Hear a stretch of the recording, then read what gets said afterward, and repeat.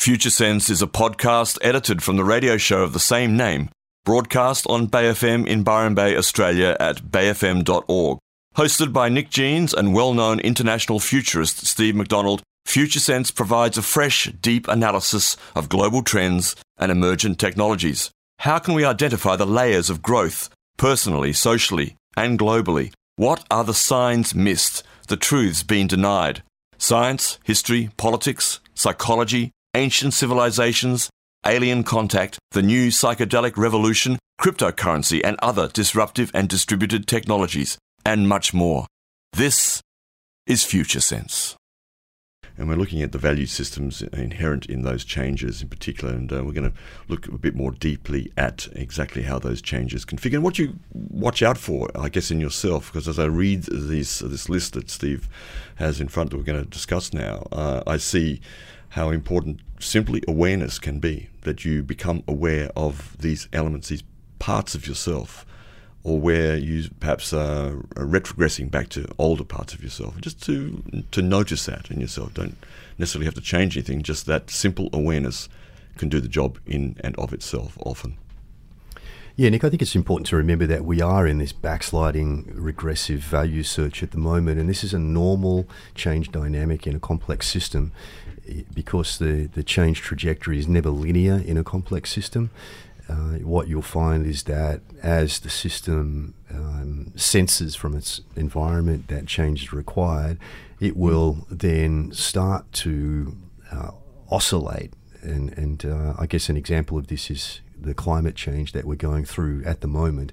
Even though the most common what would you call it, meme out there, I guess, is the linear global warming story, that actually runs absolutely counter to what we really know about changing complex systems.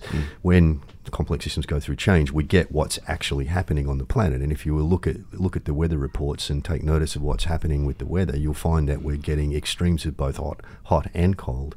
You know, right at the moment here in Australia, we're having extraordinarily heavy snowfalls.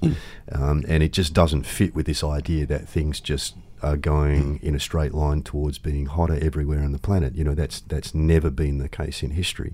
Even when we go through hot periods and cold periods, overall, there are always differences in different hemispheres because of simply the seasons, right? It's never summer in both hemispheres at the same time. So if you look at the reality of things, you'll find that in a complex system, you'll get these spikes in both directions. And it doesn't matter whether we're talking about the climate or whether we're talking about human behaviour.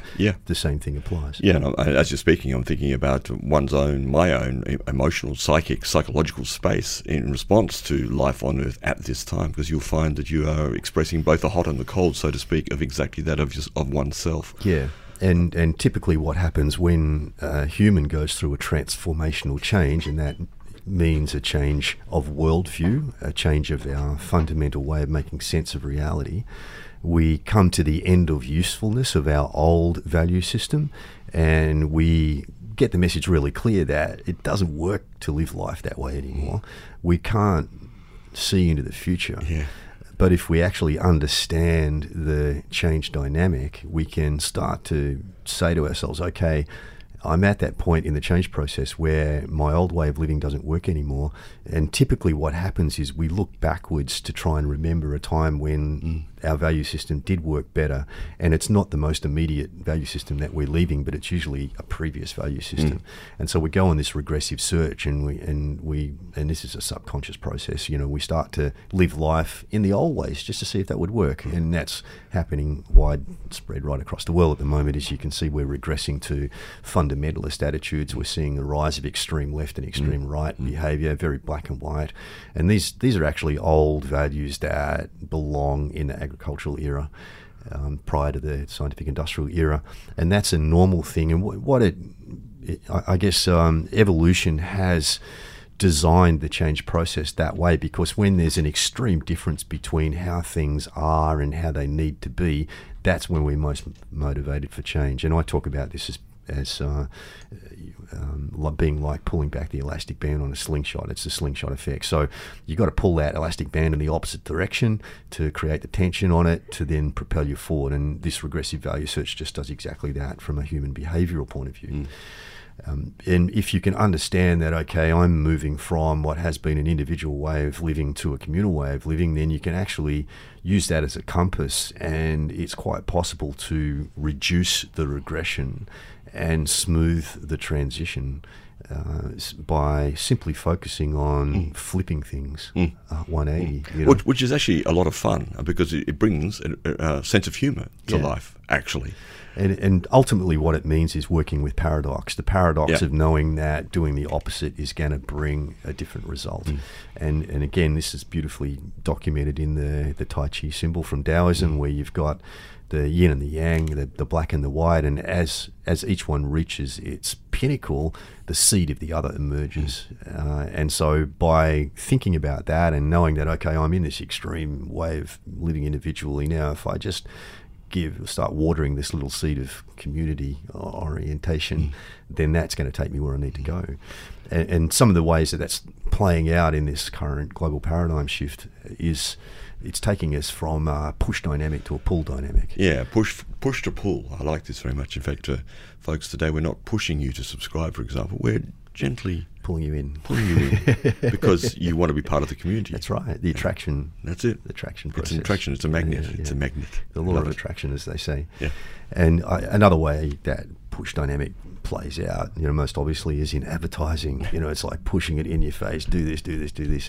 And how many people are you meeting today that are really, really sick of that kind of stuff being pushed in your face? Everywhere you go, there's a goddamn billboard, or there's something, you're trying to read a website and they're popping up something in your face saying, buy this, do that. And the tension that we're all feeling around that is a sign that this is old paradigm stuff that we actually need to get beyond. Funny, we actually have a Prime Minister who comes from marketing, in fact, and from advertising. There you go. Well, there you go. Yeah. And then another dynamic is that we're moving from the diversity of individuality back to the conformity of community. And it doesn't matter whether it's diversity or conformity. If there's too much of it, then it doesn't feel right. And so, when the paradigm is established and we're in the kind of middle phase of it, we feel this lovely balance that everything's good because we've got a mix of those things. And of course, we're trending towards community and conformity. But there will come a time, and we need to understand that and expect it, that there'll come a time when again, in the future, we've got too much community, too much conformity, not enough diversity, and we need to flip it again.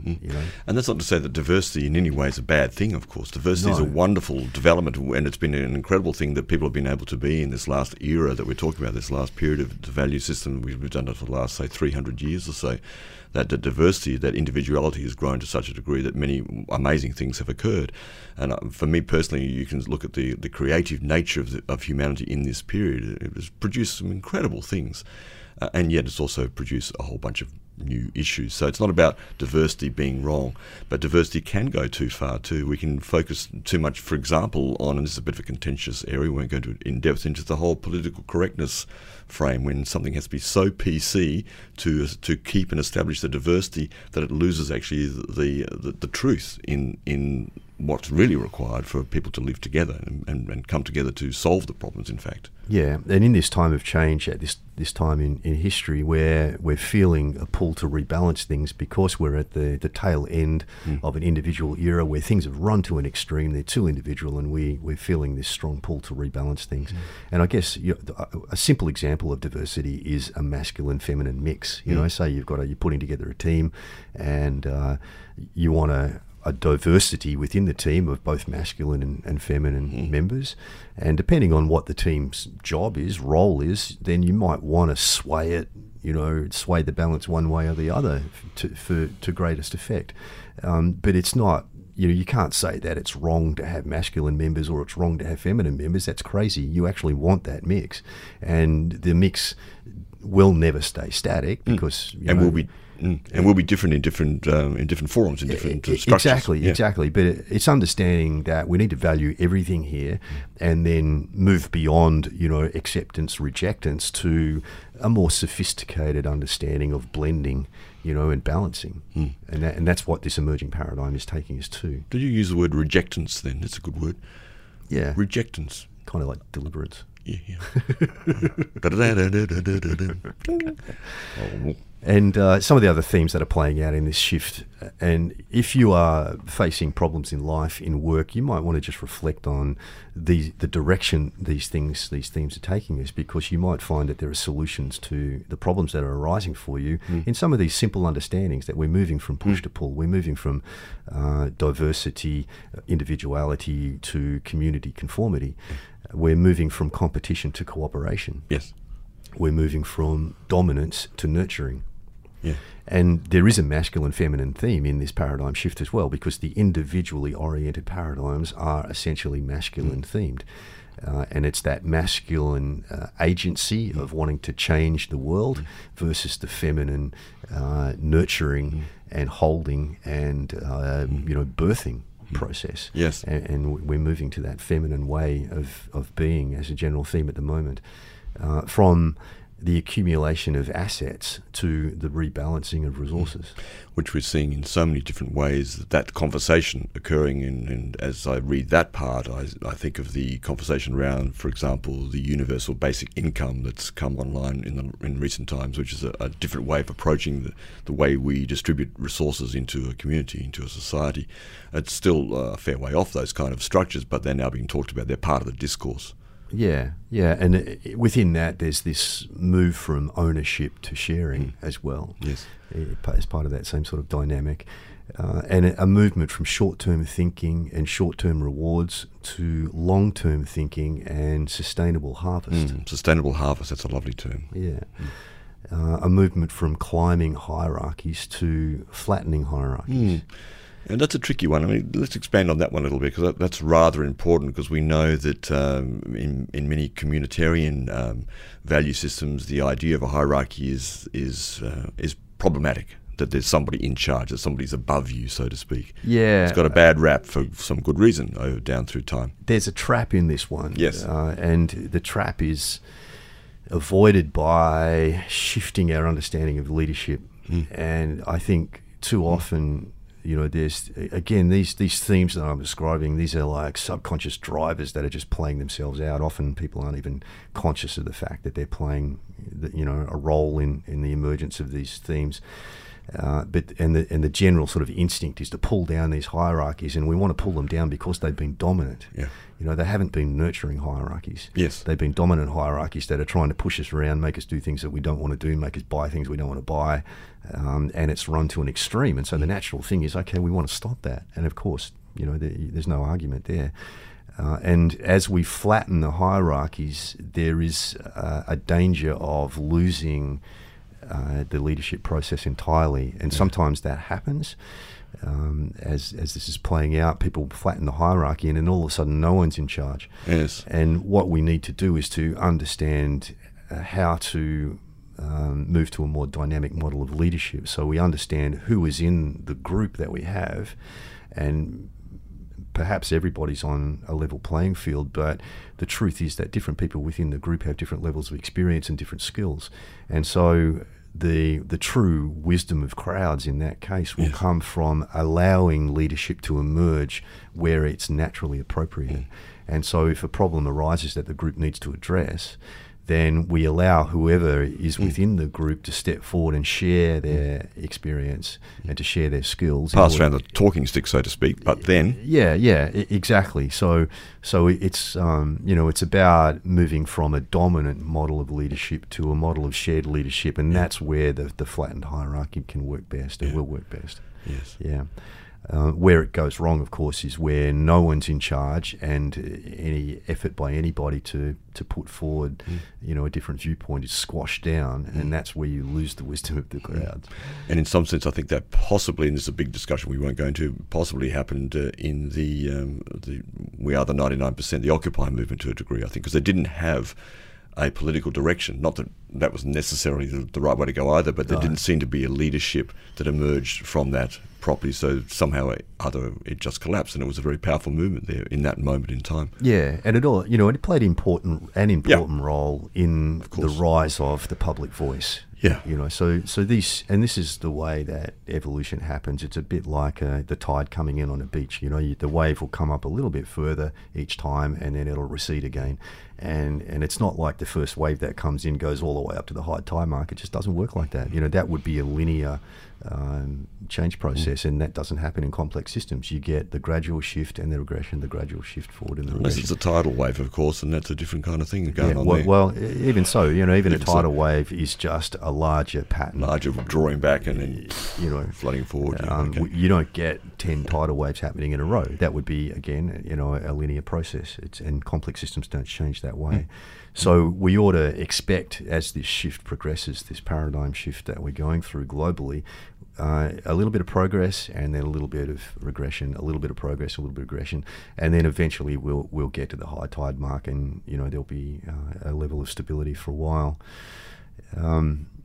Another theme that we're seeing in the value shift is around morality, and morality is a really interesting topic because our strong moral codes generally tend to come out of the conformative times, the conformity within the communal paradigms. And in between, when we go through these individual paradigms, we break out and we get diversity of values. We don't have the same conformity, and so the really strong moral codes come out of the communal systems.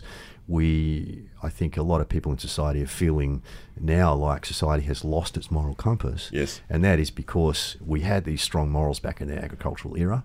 There was a strict list of what's right and what's wrong, and a sort of tendency to urge people to live righteously. Yeah.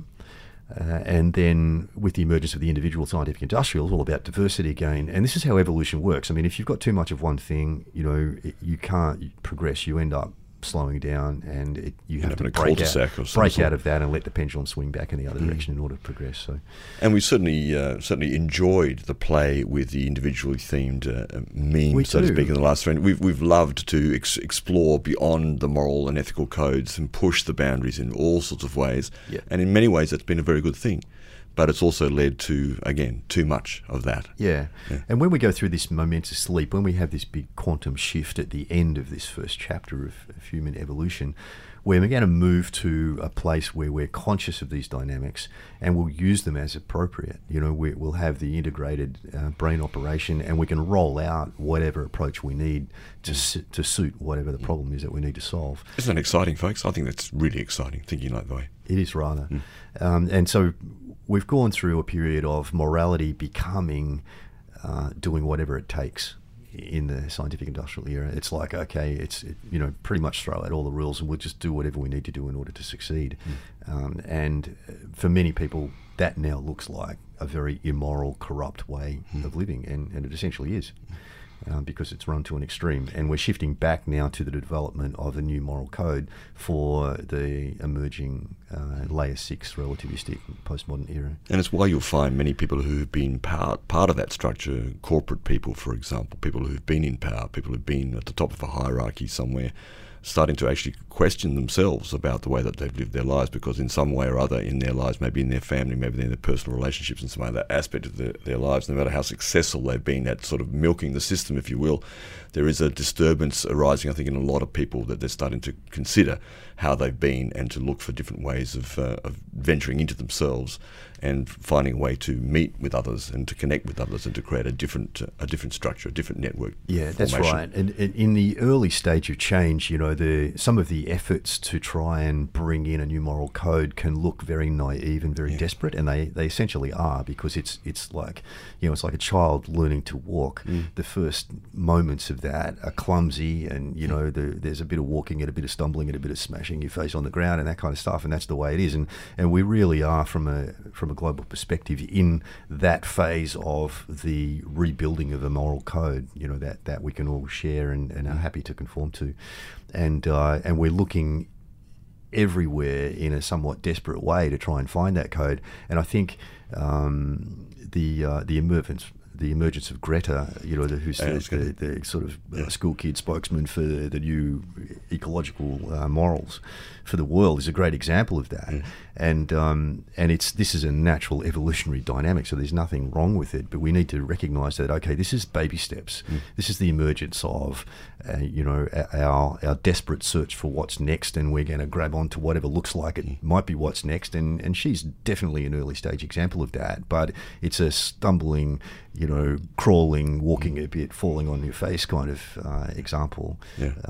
But nonetheless, it's progress. So we shouldn't rush to criticise it too much. It was a little disturbing, I found, to find Greta on the front cover of GQ magazine, all dressed up and made up and looking like you're either with us or against us kind of attitude. Yeah. And nevertheless, what you're saying is a really good way of looking at it. The same, I think, for Extinction Rebellion, that movement as a whole too, is part of that too. Yeah, fundamentally these things are taking us in the right direction, and we need to understand the value of that, but we also need to take a mature look with an understanding of how change plays out and realise that, okay, this is actually not the final outcome, of the mature emergence of a new value system. It's an early stage clumsy attempt, and we need to understand it. We need to accept that it's valuable because it's the compass starting to point in the right direction, but it's not the Olympic running champion. It's actually the early stumbling And it's very easy to be seduced by the possibility that it is the answer. I think that's one of the things that is going on a lot. It is, because you're in this place of realising that our old values don't work and we don't know what the new ones are. Then there's a desperation that emerges, and the only real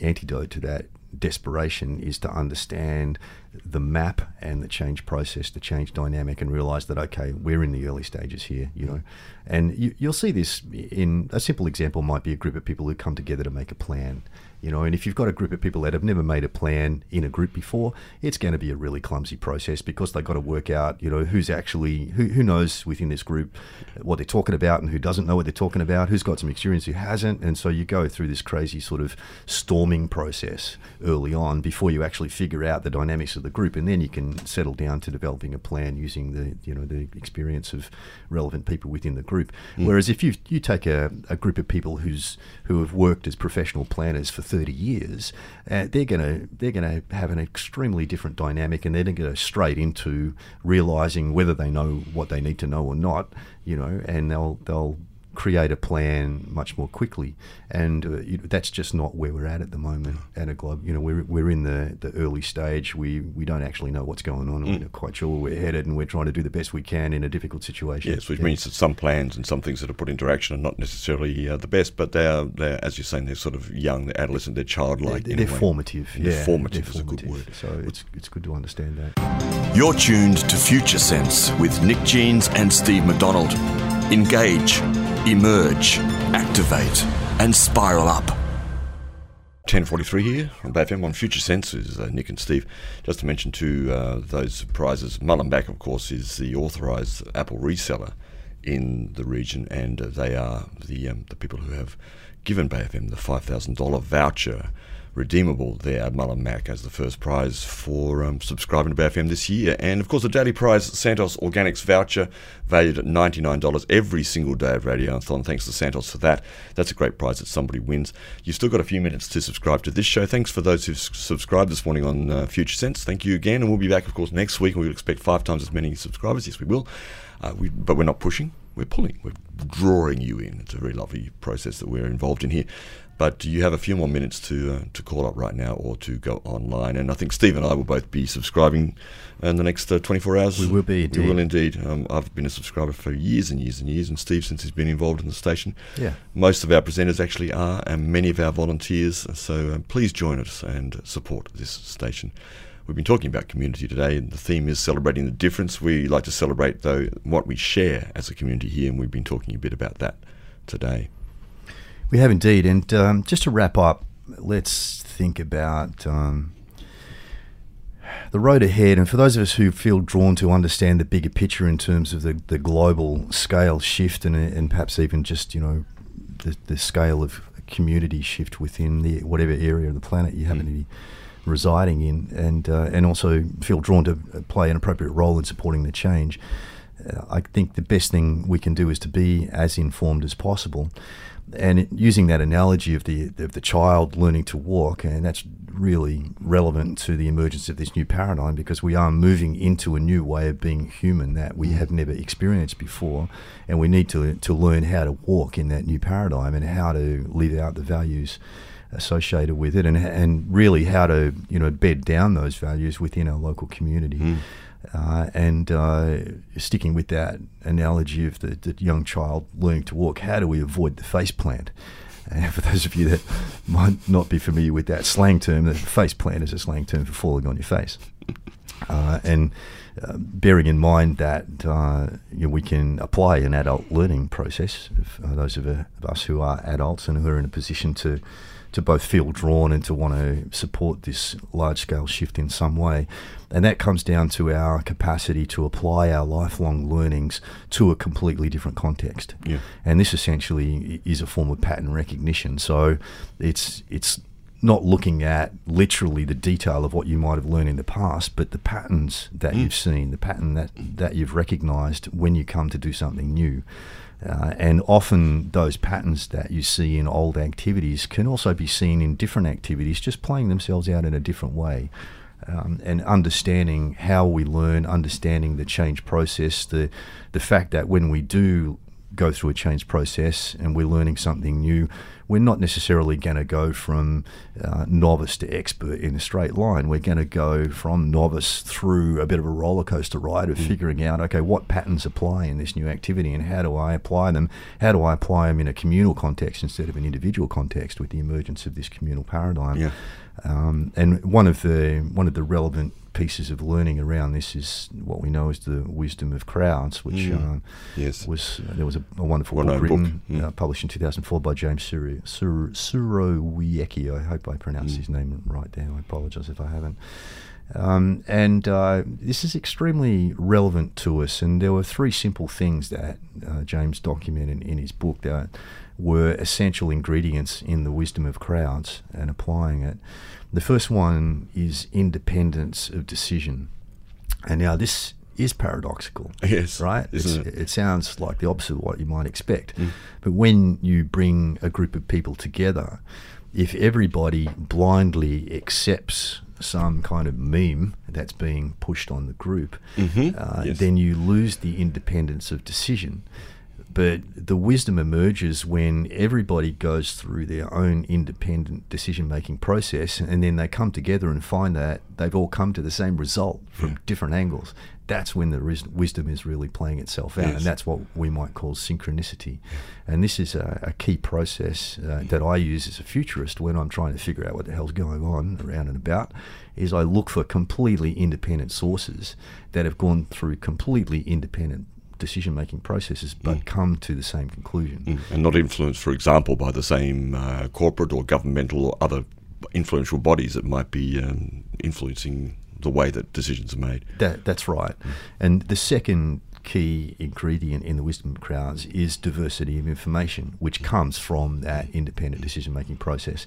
And so you don't necessarily want sources that have made the same decisions from the same information. You want to look at people that are actually looking at completely different information.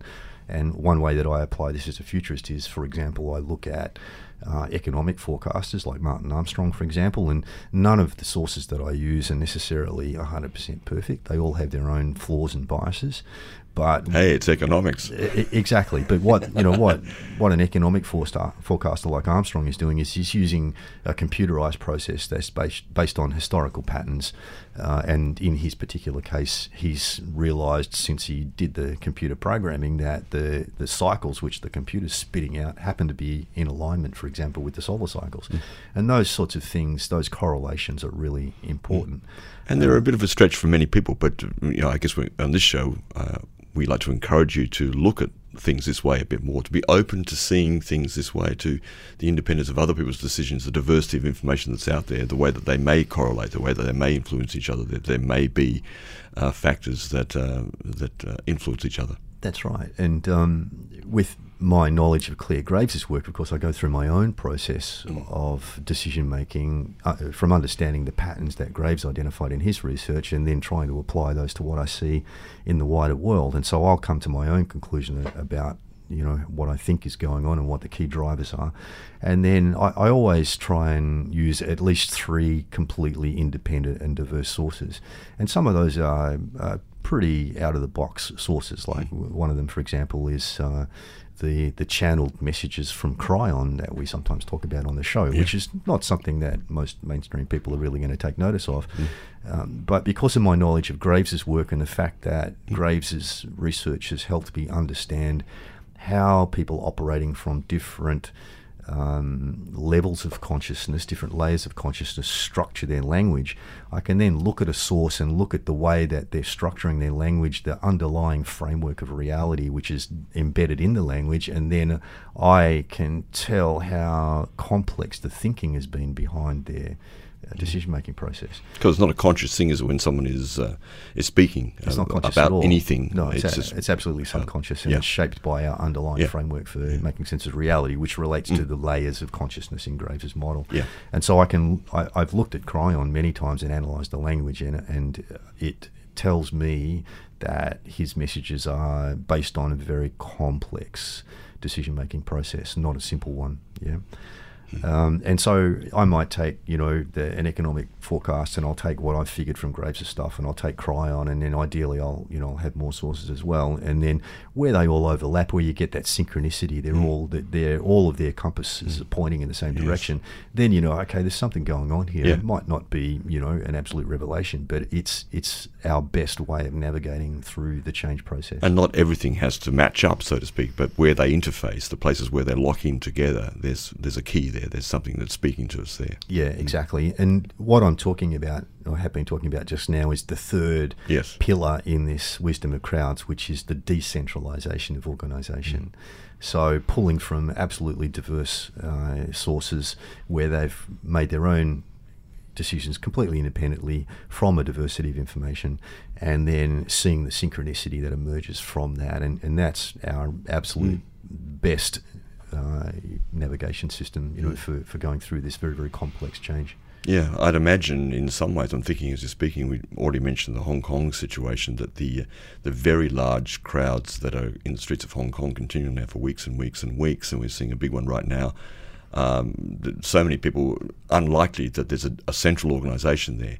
It's more likely that there are a number of different bodies that are organising different parts of. They may be related to each other. They probably are. They're smart people. They're very well connected, of course.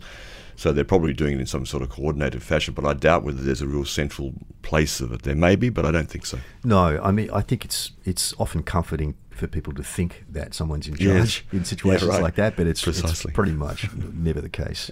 And if there's one thing I learned from my time in the military and interfacing with senior levels of government around national strategy and military strategy and those sorts of things, is that the general impression I got was that no one really knew what was going on. That makes me feel very comforted and safe. Doesn't it make you feel comforted and safe? More so than buying more military hardware and sticking it somewhere that it shouldn't be stuck in an old frame, as we were talking about earlier today. Very good, that part too, just to start thinking about how we can position ourselves as a country. When you were talking about that, because we've got a couple of minutes left, I'm just filling in space a little bit here, but you talked earlier about the nature of positioning ourselves with regard to China and the Pacific region and the Middle East, and the call from America for more troop representation or naval support in the Persian Gulf and the like. And I thought of New Zealand and how New Zealand somehow or other is beginning to stand up in this different way through the leadership that is there, Jacinda Ardern, who is clearly a leader in a different kind of way than previous leaders or current leaders that we have generally in the world. And that somehow New Zealand's always been a little bit on the cutting edge of that. And perhaps it's easier for them. They're a smaller country. They're not that influential, but they're bold enough. They're courageous enough to go, no, we're going to do it a little bit differently. Yeah. And, this is an unlikely example, but look at what Trump has done around potential conflict since he's been in power. He's run completely opposite to the war hawks within the US administration who are trying to, encourage conflict, really. And he said, no, I'm just going to go and talk to these folks. And that really is a communal approach. Yeah. It's like, let's actually get together and talk about this and see if we can find some commonality, some common aims. I think it's probably fair to say that most people don't want war, apart from those people who stand to benefit, particularly financially, from it. And I think Trump, for all his flaws and naivety at times, has done an amazing job of simply going and talking to people and defusing what things that could have emerged into actual physical conflict. We're great mates. Kim Jong Un, we're great mates. We're good.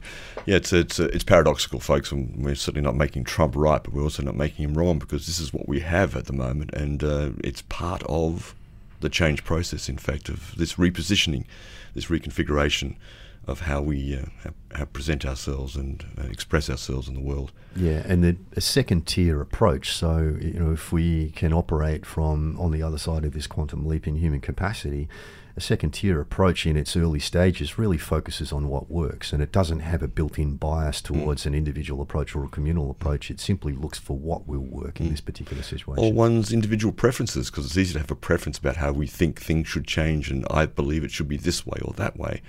And but the truth is, we surrender to what works, what does the job. Yeah. That's it for Future Sense for this week. Thanks for joining us here on Bay FM. Pregnancy, Birth and Beyond coming up shortly. Tune in to us. The edited versions of this show are podcast via futuresense.it. You can go through that portal, or just to iTunes or some other platforms. On Twitter, we're at Future Sense Show. And you can also listen to the full show with all the music and everything else on Bay FM's website. Those of you who might be listening from Brisbane, I'll be in Brisbane on Saturday the 24th of August at the Kendler Theatre at QUT in the city for the screening of From Shock to Awe at 1:30pm, and you can find details and a link to tickets on the psychedelicsociety.org.au website. Excellent. Thanks for joining us. Stay tuned to Bay FM and please subscribe. You've been listening to Future Sense, a podcast edited from the radio show of the same name, broadcast on Bay FM in Byron Bay, Australia at bayfm.org. Future Sense is available on iTunes and SoundCloud. The future is here now. It's just not evenly distributed.